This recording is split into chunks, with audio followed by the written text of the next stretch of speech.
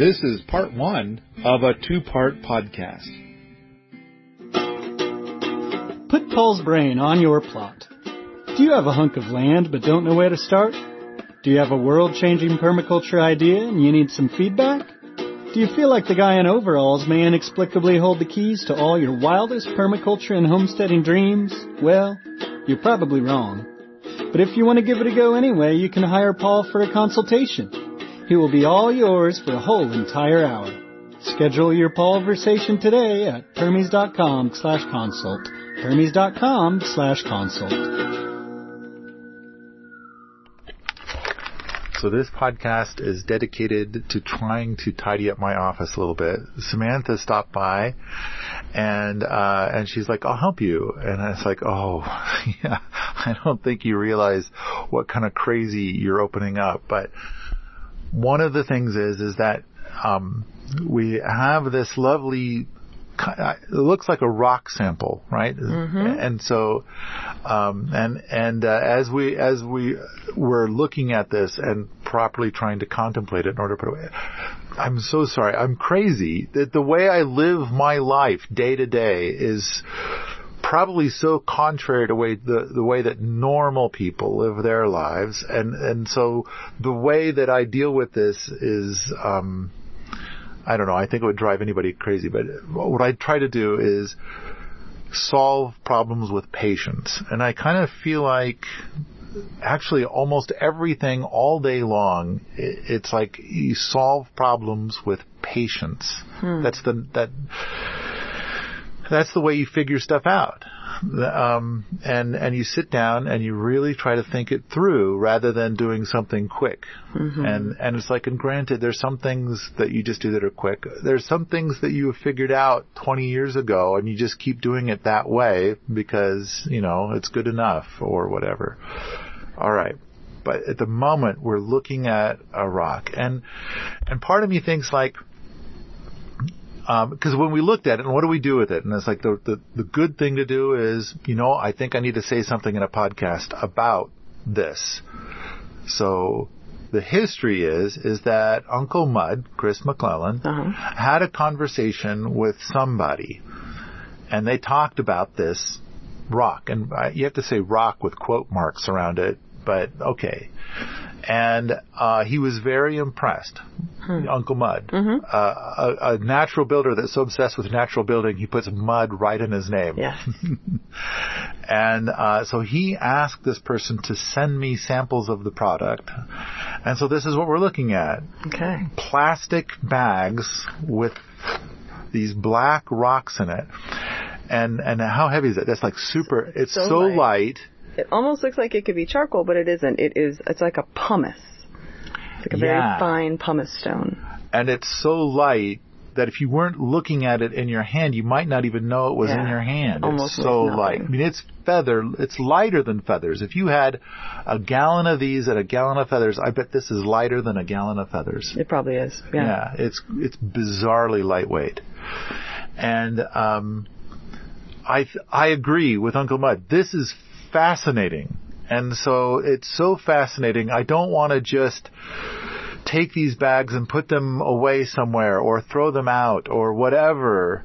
I need to respect this weird gravel. And so here's what it is. It's recycled glass that has been put into a vacuum at high heat and puffed. Okay. And so, which is the thing that they do for perlite. They take bits of this certain kind of sand and then they heat it in a vacuum and it puffs. That's so cool. And it's like, so this is puffed. And why is it when you puff a piece of broken glass, it turns black? I don't know. So it's recycled beer bottles or other glass, recycled glass. But so now it's insulative. And then, of course, the first thing that I asked Mud as I'm holding this is because I had like 100 questions. Yes. And it's like, so does this mean that it can only tolerate temperatures of 1400 degrees? And it's like in rocket mass heater stuff, what we need is stuff that'll do like 2500, 2700. Right. And he's like, So I think, I can't remember if he had the exact answer, but we ended up with, 1400. Okay. And that's because that's glass. Glass, is liquid or at least very gooey at 1400. Is that about the same as perlite in terms of its temperature ability? It is remarkably identical, which makes sense. A lot of materials, and glass is mostly silicone. A lot of materials are going to melt at about 1400 degrees. Clay, of course, will go to 3000. And there's other materials where they have higher temperatures. Like tungsten is like 7,000 or 8,000 degrees. Sweet. So, the key is I'm just kind of thinking like, what if, a city like the size of Missoula could have a little plant that takes in glass and cranks out this stuff? That'd be so cool. They have like a little machine and they just pour it in and out comes this, because it's going to be great as an insulation for a home. You just kind of pour it in. Oh, yeah. But, I mean, it can be used for all kinds of things. But it just has to get started. And the other thing is that it can be used anywhere where perlite is currently used. Okay. Only I think that Mud said this will cost 1/4 of what perlite costs. Because perlite is, like the sandy bits are mined and then it goes through the hot vacuum. Yeah. Whereas this is more like delivered to you. You don't have to go get it out of the ground. It like just shows up at your doorstep. So, what an amazing and brilliant thing. And I just kind of, so I said, let's be respectful to the people who sent this, because it is, people send me lots of things, and thank you to all the people who send me gifts. I do thoroughly enjoy them, and I wish, it's like, I don't know how many times I've received a thing and it's like, I need to send them an email and say thanks. And then I get home and, you've been here enough times. I'm going to say a thing and you let me know if you think it's accurate. Okay. On any given day that I sit down to do stuff, I probably have about, and assuming there's 2,000 working hours in a year, and that I probably do 4,000 or 5,000 in a year, I'm going to say that there is 20,000 hours of stuff that needs my attention on any given moment. Yeah, probably. Yeah. And then as I try to, and how do you eat a whale? One bite at a time. And as I sit down and try and plow through that, I think you may have observed people come to my door and knock on my door and they need just a moment of my time, or something has happened in the boot camp and I get a text and I need to, so there's going to be bonus things all day long every day. And then of course all the other stuff that's going on and little emergencies, and at the end of the day there are 20 emails that came in that day that I never got to, but I did get to about 250. Yeah. And so the key is that my life has made it. All right. I was trying to say thank you. This is my cheap ass way of saying thank you to people that have actually sent me things. I have enjoyed it. There are postcards up all over my office right now, which I thoroughly enjoy them. That's beautiful. One woman painted a lovely thing that's on my door. Oh yes, that's so pretty. Yeah. It's lovely leaves. I think she lives in France. And she's kind to all the boots. She knits a hat. She knitted me a hat. Aww. But I think she doesn't realize how bizarrely enormous my head is. And so, sorry, it didn't fit. But we did find somebody it did fit. Cool. And so, which is another thing, is that when people arrive and they meet me for the first time, I learned the other day that I'm actually taller than Michael Jordan. Oh, really? Yeah. And it's like, but a lot of people kind of have to go through a couple of minutes of being a little wiggy at how giant I am. It's you probably have never seen that. It doesn't happen very often. Like once a year, somebody's kind of like they get a little unglued, and they just need a moment to collect themselves. And I'm used to it, so it's like, okay, no problem. Just I'm going to go over there and I'll come back. We'll do this again in about half hour. And it's like, but I want to say thanks. I do appreciate the gifts. Yes. People send me a book, or they send me. I love postcards. I love getting the postcards. Look at these postcards. You have stuff. so many. Yeah. And all these different people sending you their love. And then they're on that wire. So sometimes the wire flips them around, and it's their note, what they say, and they say such kind things. Yeah. And so, I don't know. The funny, it's like when on Reddit, the other, like, I don't know, like 4 months ago, somebody's like, talked about me. And then somebody on Reddit lost their shit, and they linked to the slumlord thing and stuff like that. And when I see that, and usually I don't even see it until a couple days later, and then it's too late. Right. The conversation's over. And I think, there's like two things on all of the internet that say Paul is icky, but I'll bet that there's like 400, maybe even 800 things that say Paul is great. Yes. But they never link to those. Aww. I think it's kind of human nature. You kind of some people they just their life is about hate, and it's like this is how they breathe, and it's like so. The funny thing is that whereas posting something ugly on the internet is pretty easy, I think sending me a postcard takes about 10 times more effort, and I do appreciate it, and thank you so much.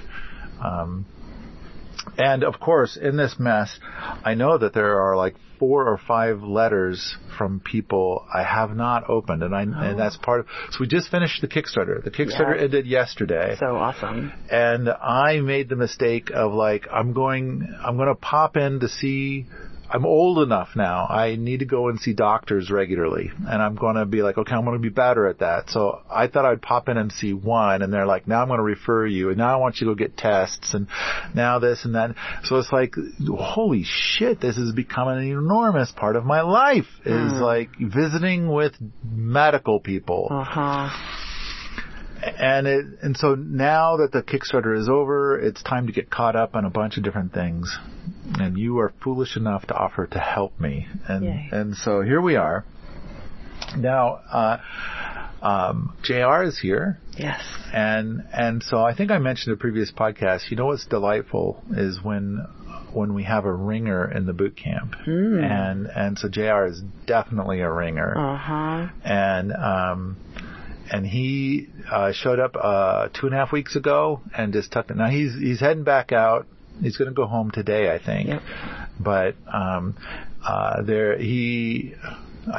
think part of it is you kind of fall in love with a project, and you want to see it to the very end. And the door at Allerton Abbey is a beautiful, amazing thing. And when you operate the door, you feel this, I don't know, this soul-building sensation.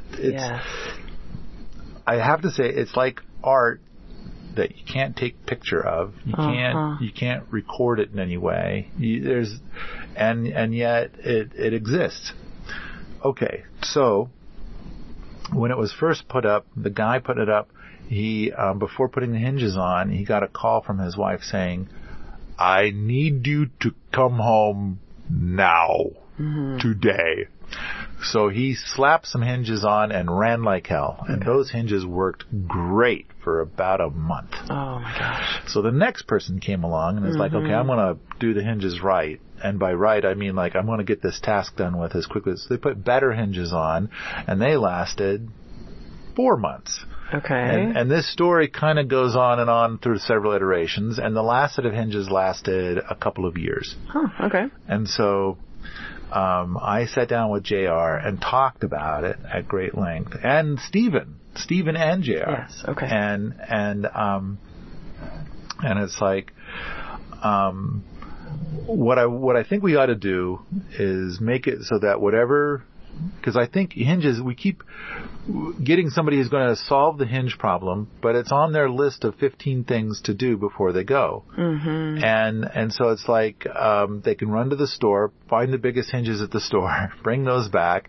And that's what they did the last time is it's like, I'm going to buy 5 hinges and put 5 giant ass hinges on. And then that'll fix it. And I'm kind of like, no, we got a special order. Yeah. So. Because your door is so heavy.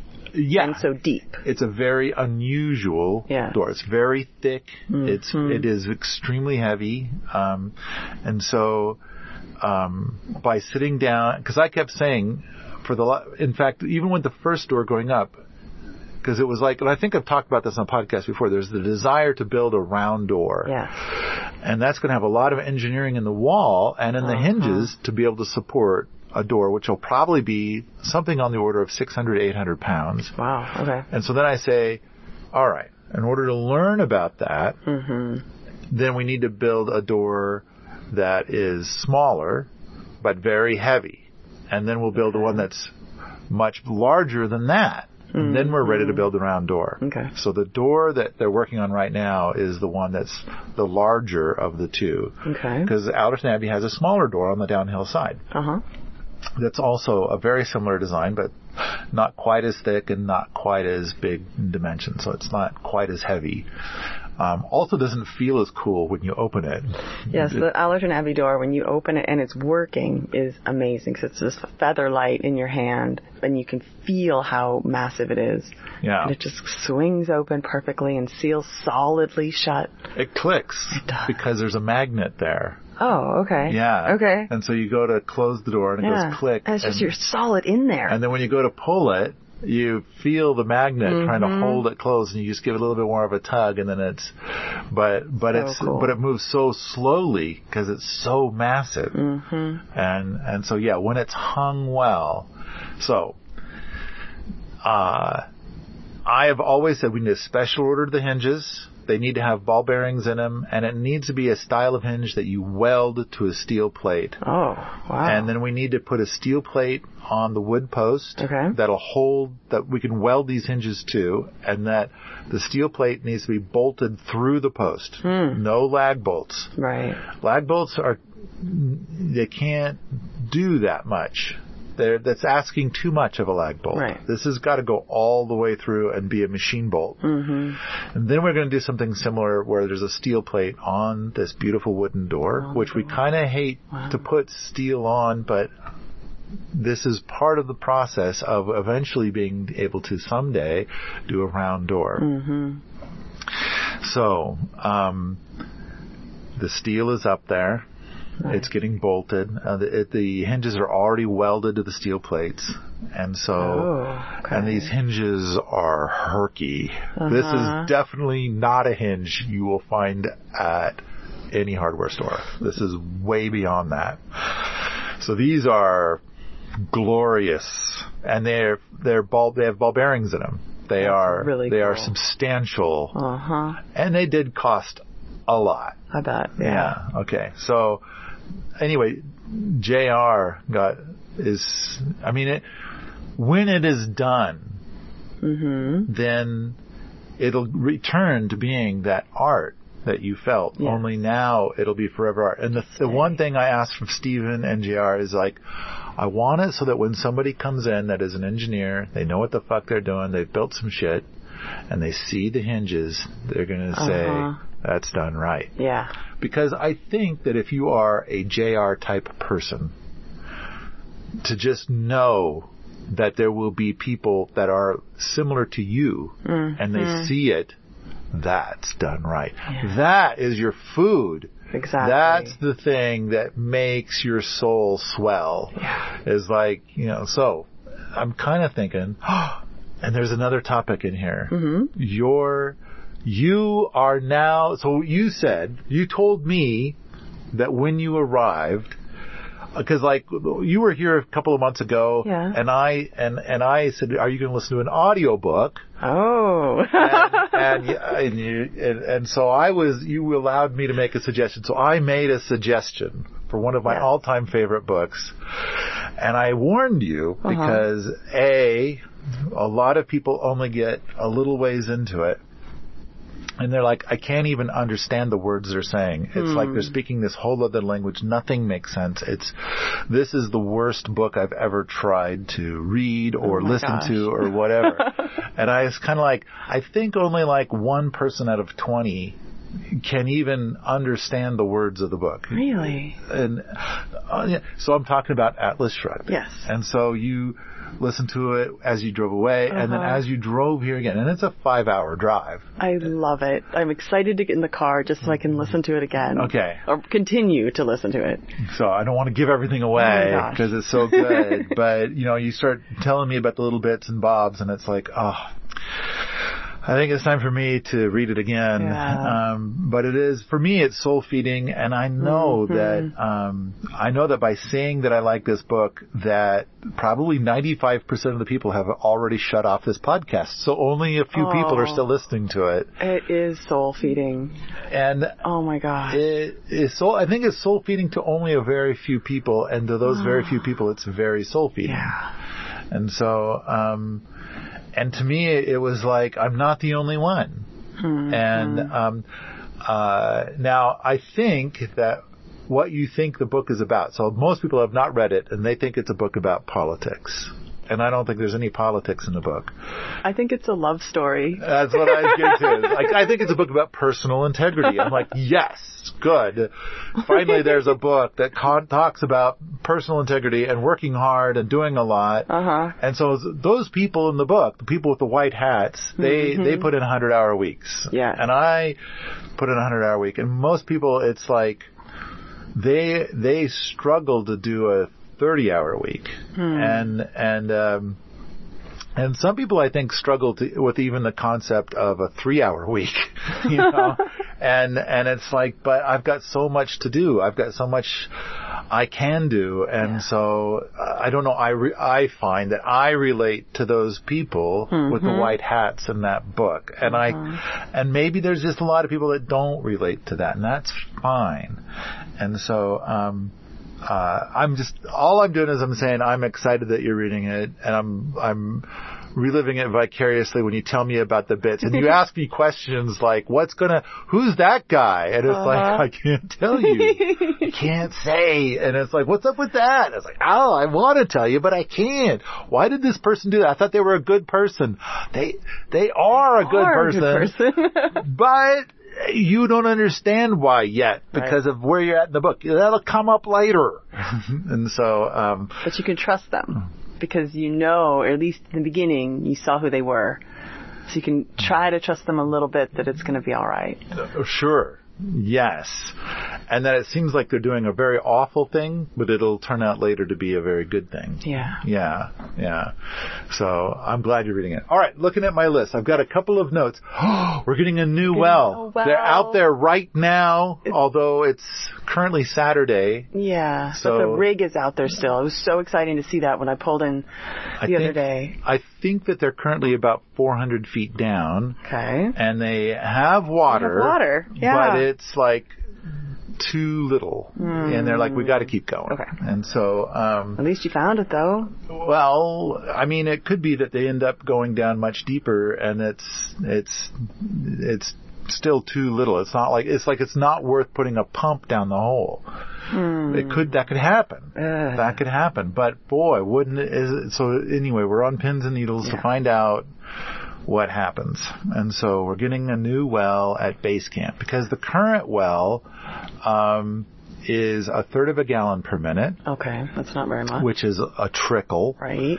That gives us, because I think in order to get a certificate of occupancy, you need to get 3 gallons per minute. Your well has to generate 3 gallons per minute. So, and that's for a 1-bedroom home. And then when we have an event here with 50 some people, We are a little low on water. Yeah. We have 200 gallons a day. And so I've been hoping that we'll put in a new well and then we'll have basically unlimited water. Yes. You know, like rather than 200 gallons a day, we'll have 100,000 gallons a day if that's what we want. Wouldn't that be awesome? Yeah. And so, all right. So it's happening right now. And it's taken us, like we started to try to get a well lined up last fall. Mm-hmm. And it has just taken this long. This is like how long it takes. There's a lot to it. And you had to open up the road a little bit more too to get in there too with all those rigs. We had to get the Millennium Falcon repaired. Oh, right. And so it's running again. Okay. And then we hook up the trailer. Exciting. We hook up the 20-ton trailer to the Millennium Falcon, and then we can drive Rex, the excavator, onto that trailer, which is a little bit of excitement in itself. And then we come down. We can bring the excavator down to base camp. Okay. And now that our excavator, our 14-ton excavator that everybody calls Rex, is now at base camp. And yeah, where they're digging the well, they needed a big flat spot in order to be able to bring in the well drilling gear. And they also had a support vehicle. And so they needed like something like a small parking lot in order to be able to have a spot to drill a well.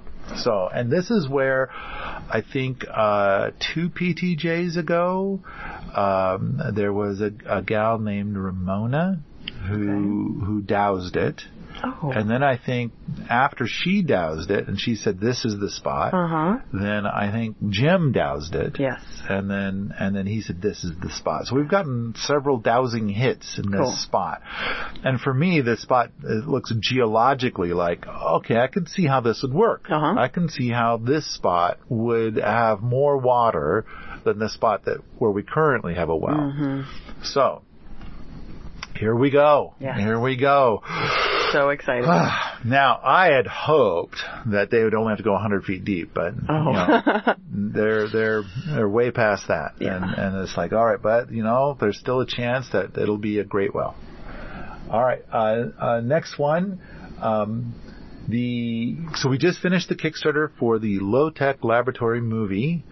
It ended at 118,000. It's going to be awesome. And it was like, sometimes on some of our past Kickstarters, we would have like these big, like the last 4 days would be huge. And this one, it was like, the last day was huge, but the other 3 days of the 4 were about a quarter of that. Yeah. And so it's like, well, I don't know.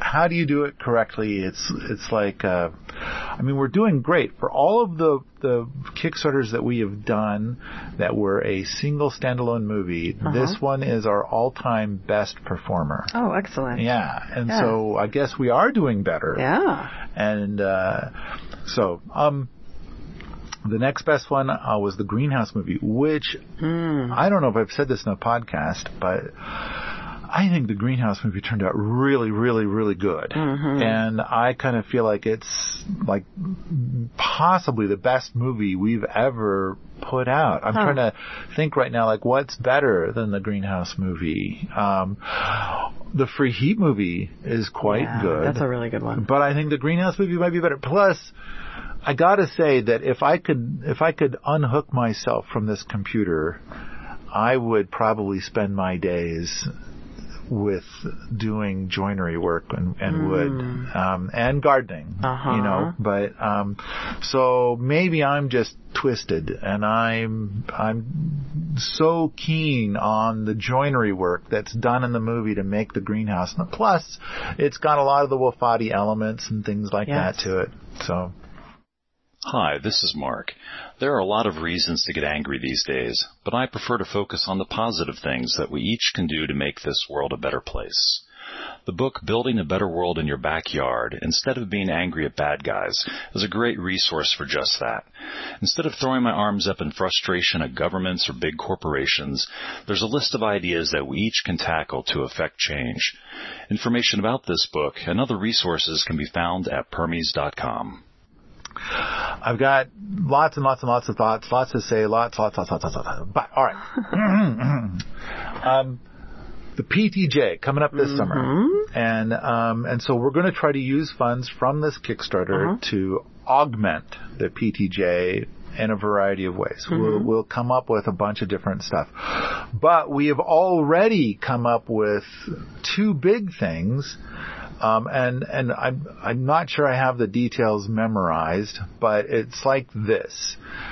If you are here and you appear in the movie, like if we record everything and we do a Kickstarter with everything from the PTJ, that for every minute you appear, you're going to get fat coin. And for every minute where you took the video, you will also get fat coin. And it's not just coin, it's like you'll get actual monies, but in addition to that, you get this many dollars worth of coupons for future tickets to the event. Nice. And so if somebody's in the movie a lot and or taking a lot of video, they should be able to get like a couple of free tickets for next year. Wow. And so so basically I kind of feel like if a person shows up, takes lots of video, and that ends up in the movie, they might get a couple $1,000. Wow. So basically get all the money back. Free ticket. From their ticket. Yeah. And on top of that, get free tickets for the next year. So. That's awfully generous. That's a great deal. I think and this is like part of the big subsidy program of, trying to make the PTJ, because I kind of feel like, what we're doing here is making the future of permaculture. Yes. And it's hard work and here, hold this for a sec. I can hold it. Okay. It's hard work and a lot of figure it out and a lot of do. And, so I typed in the wrong password. Damn it. There. Okay. So, innovation, trying new things, being able to share it in many ways. And I kind of feel like, for the movie that we just did the Kickstarter on, I feel like we got a lot in there, but I kind of feel like there were a lot of points where it's like, I wish we would have gotten more footage of this at this point of the build. And I kind of feel like if we put this out in such a way that everybody's videoing or half the people are videoing as opposed to just one person videoing, then, we'll end up with a lot more raw footage, which means that we'll have a much better final product. And so, I really want to, so I kind of feel like this will be a permaculture pump for the world. Yeah. And now, there was somebody that on the last, like 2 hours before the end of the permaculture, somebody asked a question and I couldn't quite make it out, but it was something like, are you going to offer this for sale? Are you going to, now that it's all funded, are you going to offer it for free? And I said, yes. And basically, I think we're going to try to do better and better and better with taking a movie and then offering several excerpts. And, we may have gone a little overboard with the videos that we're putting up on YouTube that are an excerpt and having it say excerpt. And the part of that is because, we'll say that here's an excerpt from this movie. Basically, we took this, hour out of this movie and we condensed it. We took like 5 minutes of samples and put them together in this little YouTube video. And then what'll happen is that somebody will say, how did you do this part? Right. And it's like, because it's not in there, but you got to watch the whole movie.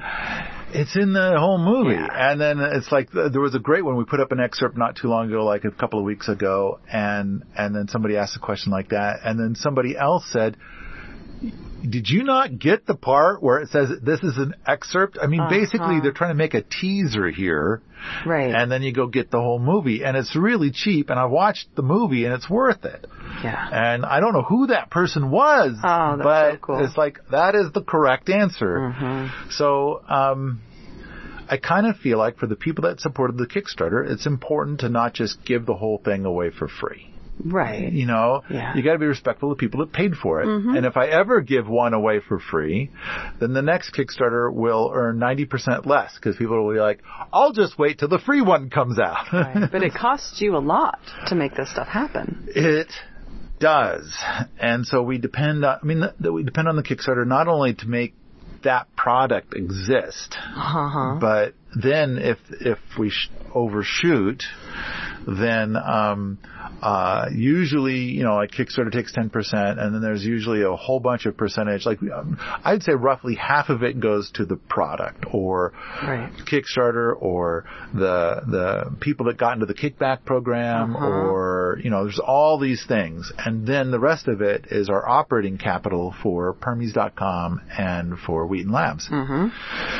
And we've done so many different projects where we thought we were going to make a new Kickstarter or make a new movie or make a new product, and then something happened so that it never saw the light of day. And so we couldn't get it to be good enough to make a Kickstarter out of it. And so, you know, yet people still had to get paid and things still had to get done and, you know, whatever else. And so it's like, well, that one didn't work out. That would have been cool, but oh well. So we keep trying. Yes. But what I'm trying to say is that I'm hoping that for the PTJ this year that we're going to have more instructors than ever before. Oh, wow. So I'm hoping that we might even get like 15. Really? And then, and also more attendees than ever before. And so I'm hoping that we might get like 45 or 50. Wow, that'd be so cool. And then hopefully half the people that are here are videoing a fair bit. And we don't need to video the whole thing, but it's like, if for any build, if we could pop in 3 times a day for like 5 to 10 minutes, that'll be enough video. Yeah. And so, I mean, obviously if there's like 3 to 6 people there helping out with that build or whatever it is, it's like, you know, once or twice in the morning and once or twice in the afternoon, we're golden. Yes. As opposed to 2 or 3 minutes every 2 to 3 days. And it's like we end up with not really enough video. Right. Well, you have so much going on here during the PTJ, so many different projects going on all at once, that it would be hard for one person, impossible for one person to keep track of all of it. Right. And so this new system, I'm hoping, will be multifaceted. One, we'll end up with more video, so we can make a better product. And then if we have like a Kickstarter every year, like this, then it subsidizes the event, and so, which is getting to be a little challenging, because if you've got roughly 3 instructors or 3 attendees on average per instructor, and all the instructors want to get paid to be here, then it's like, and we've made the tickets really cheap, we're not coming up with enough money to pay the instructors, let alone feed everybody. Yeah. And pay for all the materials. So like last year, the event probably went about $25,000 in the hole, subsidized by Kickstarters. Yeah. But it's kind of like, okay, let's go even more in the hole, but let's do better. And then maybe in time we'll have this great pump where we pump out this permaculture growth every year. That, you know, that's the way. Yeah. I'm hoping it will be, because I think that the things that we come up with are super cool. Yes. And there's lots of room for even more growth, but, you know, we need more video, and and the other thing is we need the instructors to be cool with being videoed.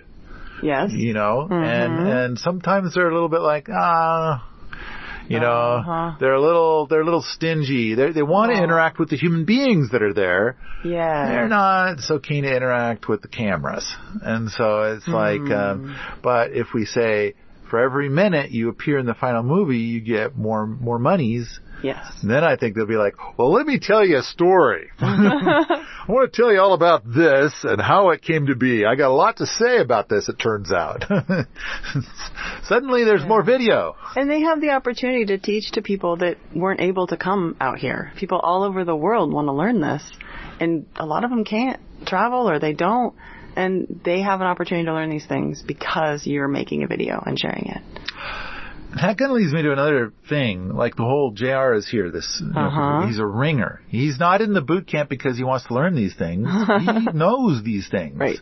Now, granted, we do it a slightly different way than he's used to, but I think he enjoys that path. And so I don't know. I want to encourage more ringers to come by. Yeah. So it used to be when Ernie's health wasn't so bad, Ernie and Erica would come by like 3 or 4 times a year, and they'd be here for like a week or 2 at a time. And it was dreamy. They are so awesome. They are amazing. Yeah. And yet, Ernie's health is really bad. And so that makes so neither of them can really travel. Yeah. And so, they haven't been here in years now. But surely there are other ringers, whether they're plumbers or electricians or builders of some kind. And I like the idea that the boots in the boot camp get to absorb all of this knowledge. Oh, yeah. And hopefully that knowledge persists in the boot camp for, years and years and years to come. And, but it really kind of helps with our projects in between PDJs. And, but on top of that, we can also bring people in, like if they come and they're a ringer and then it's like, wow, that was amazing. Now it's like talk about having you here for the PDJ, which I got to apologize to everybody. I like it when the PDJ is all organized and on rails by January 1st. And this year we are way behind schedule. And so, I think we have 12 instructors that are definitely in. Okay. And we have 12 more where we're still talking to them. And I kind of feel like once we hit 15, then we'll move forward. And then for the ones that have said yes, we keep saying like we need a headshot and like a little bit of a bio. And of course, they're like putting it off and putting it off and putting it off. And so I'm saying like, let's just put their name up there with like a picture of Shrek or something, and say, this is them. And then they'd be like, oh no, here's a better picture than a picture of Shrek. Yeah. And suddenly, and then for a bio, we can make something up, and to fill it in until, and we can even say we wrote this to fill until they come up with something that's actually true. And so we can, something silly. Yeah. We'll put something silly in there. And then once there's something silly, they'll be like, okay, you got me. I wrote a bio now. Yeah, excellent. Here you go. All right. But in the meantime, there have been several people that have bought tickets, and they're like, I know it's going to be great. Yeah. So I'm already in. I know you're going to be here. I'm going to be here. So I know that every instructor is like, what am I going to be building or doing? And it's like, you know what? Let's have that conversation as soon as we've gotten to the point where we know which instructors we're having over. And it's like, I guess we could have the conversations in parallel, but we were doing a Kickstarter. Yes. So that's a lot to be doing. But now getting people to come to the PDJ, I think is going to be our top thing. Now, of course, there's the PDC, and that's selling tickets fine. You've got Alan Booker coming back for that. Oh, yeah. So awesome. He is so good. Yeah. And so, that's going to be, there's still tickets available. Oh, okay. But I think that there's like, 18 tickets sold so far, but and this is a thing that I think, and it's weird how this podcast is. The moment I turn the recording thing on, it's like, oh, there's a thing I have to say. I wanna do a shout out for Diego Footer for putting on Permaculture Voices so many years ago. I think it was 9 years ago. And I talked to him for that first one probably once a week as he's preparing for it. And he was going absolutely berserk. Because it's like, in order to pull this off, I need to sell at least 700 tickets. Because in order to get Michael Pollan in, I had to agree to pay him before I've gotten any money at all. So I'm taking this big gamble. And the venue is so expensive. And I've had to give a deposit. So I'm out like this enormous mountain of money. And I've only sold 2 tickets to the whole event. So, in the end, I think he sold something like 650 tickets. And so I think he didn't quite break even, but he was really close, which is why he did it again the next year. But the other thing is that if it wasn't for this thing in the community about Permaculture Voices, I'm not going to that because they're obviously blatantly sexist. Oh yeah. Really? That was a big part of my keynote at Permaculture Voices kind of covered that. So I gave the keynote and I talked about how there's all these people and I don't know if I've ever shared this in a podcast, but it's been 9 years and I'm going to change the names to protect the guilty.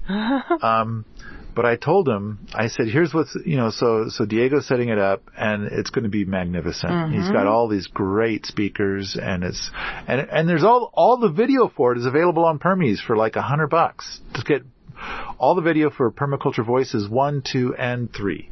Wow. And I still think that is just an amazing deal. Yeah. But, and they're great videos. They're great presentations. It's great stuff. And I want to fill about 4 hours talking about how great it is. But setting that aside, I said to Diego as he's setting it up, and it's like, okay, I'm going to tell you this thing, and you're going to tell me that that's too crazy. It's not going to happen. And it's like, but probably in a week or two, now that you've announced the event, in a week or two, you'll be contacted by this guy.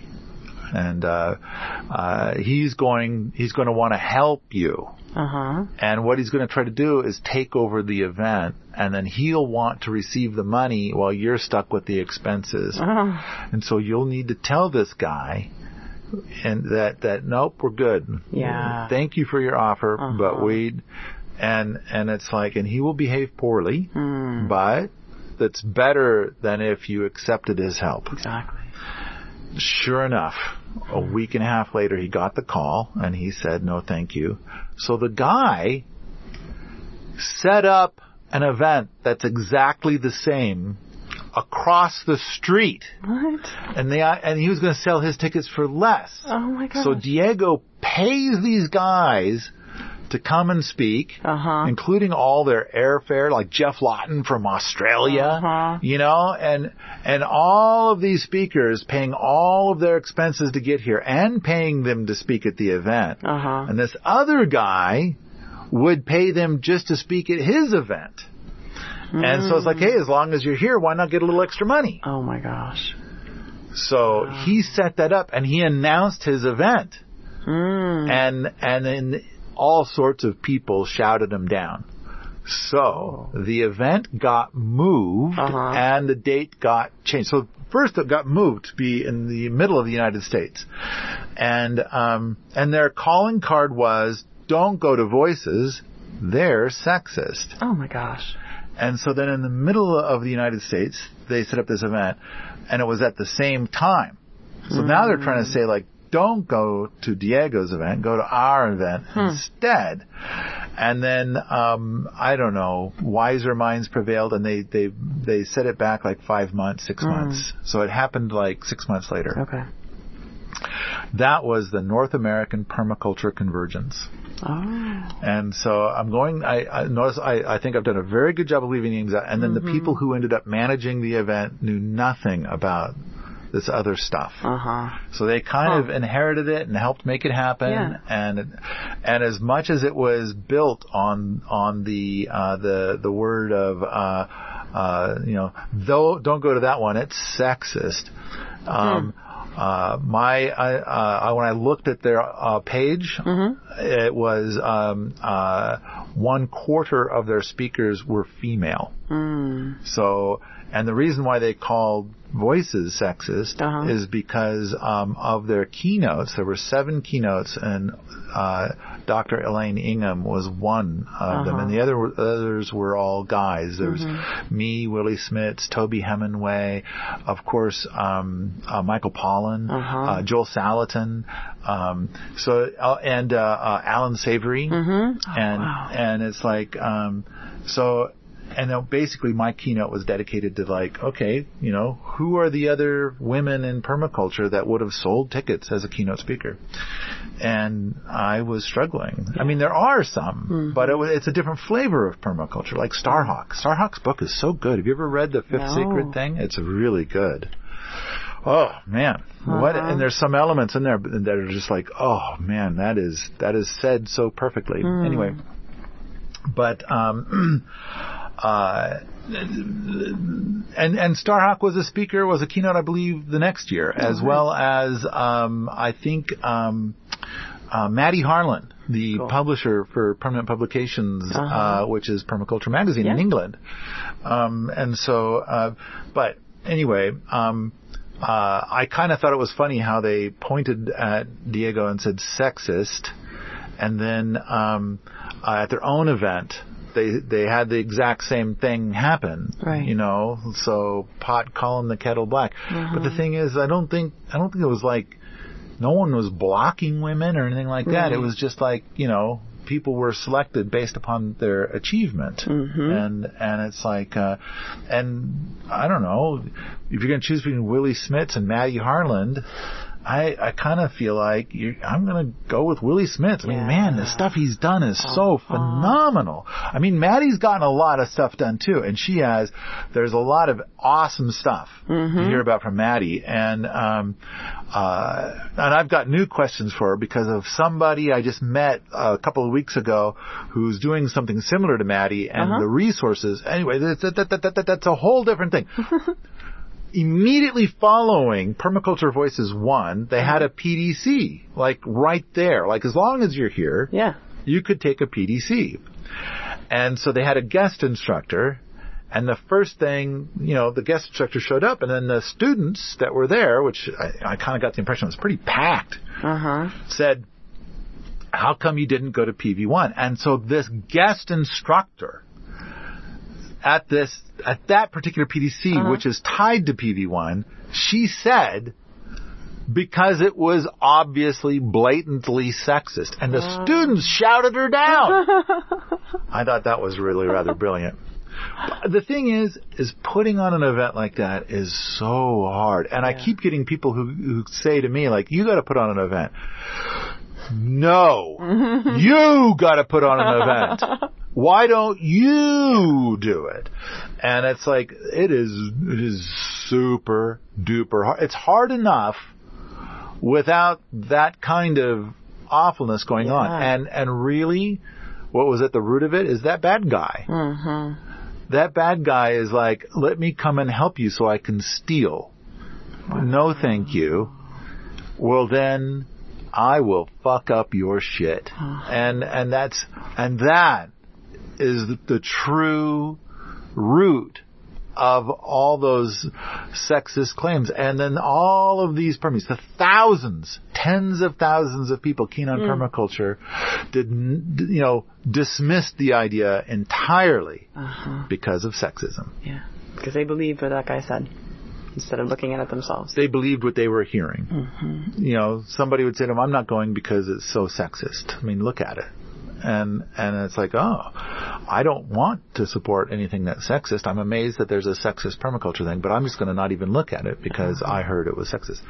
And so it's like, it's amazing how, so the primary poison of permaculture is permaculture people. Yeah. And it's like, and it has to do with this kind of thing. And it's not that these tens of thousands of people, they're not bad people, but they didn't look into it more.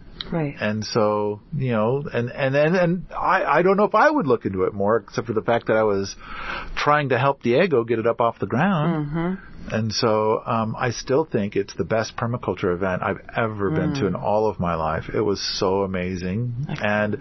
And now here it is 9 years later, and I can say, Nina, I went and you didn't. Uh-huh. Yeah. So it was glorious. And every once in a while I run into somebody who was there. Mm-hmm. And it's like, wow. It was like talking to somebody like, you see it in movies or something, like people went to Woodstock. Uh-huh. And it's like, I guess that's a big, awesome thing. Oh, I was there. And, I was at PV1. Yes. And it was amazing. It was just amazing. And so, I'm so glad I went, and I got to meet Willie Smith. I got to meet so many people I've never met in person. Really neat. And it was just dreamy through and through.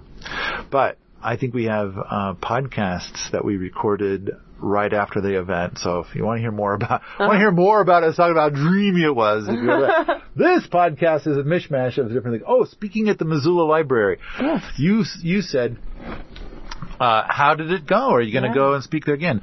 No, I am not going to speak there again because, and this is hilarious.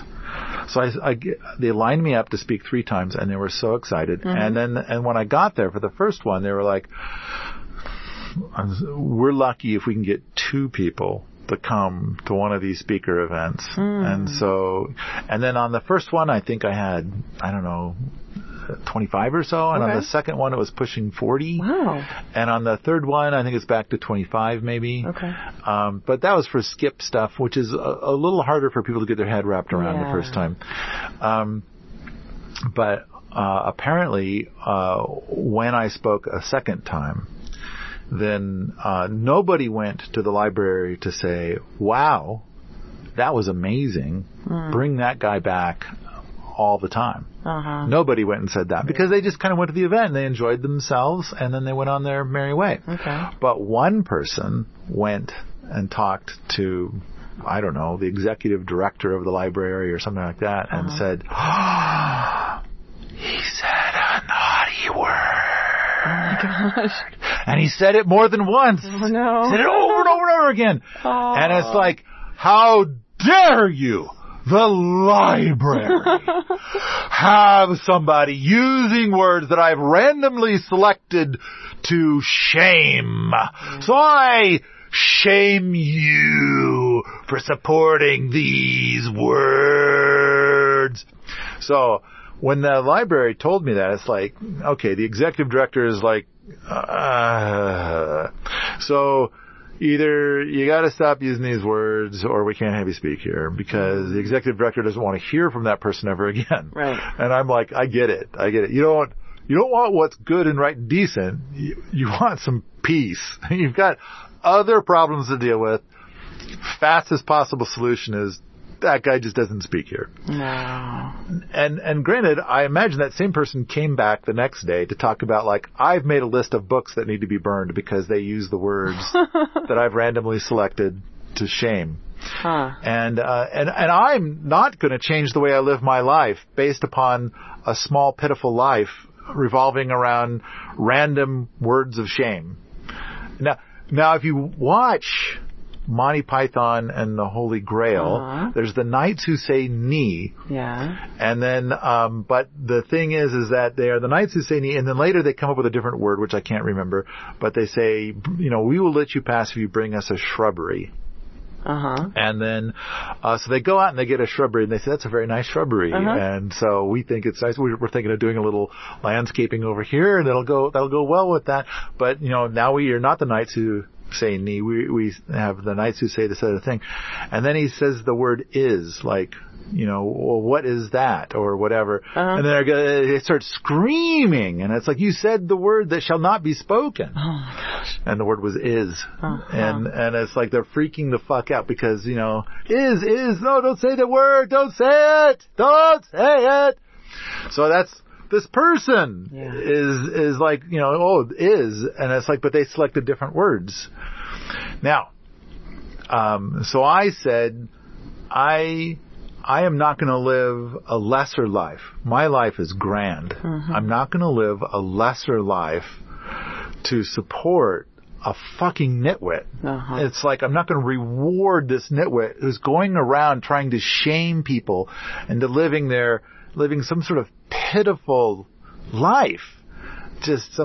Now that said, I do want to state, I want to go on the record as saying, I am glad that the shamers exist. I am because of their deep convictions and their life of shame. And they feel so powerfully about it. So they lose their shit over, somebody gave a presentation and said words, and because they become so psychotic about it, that makes all of the works of Robin Williams 30% more enjoyable.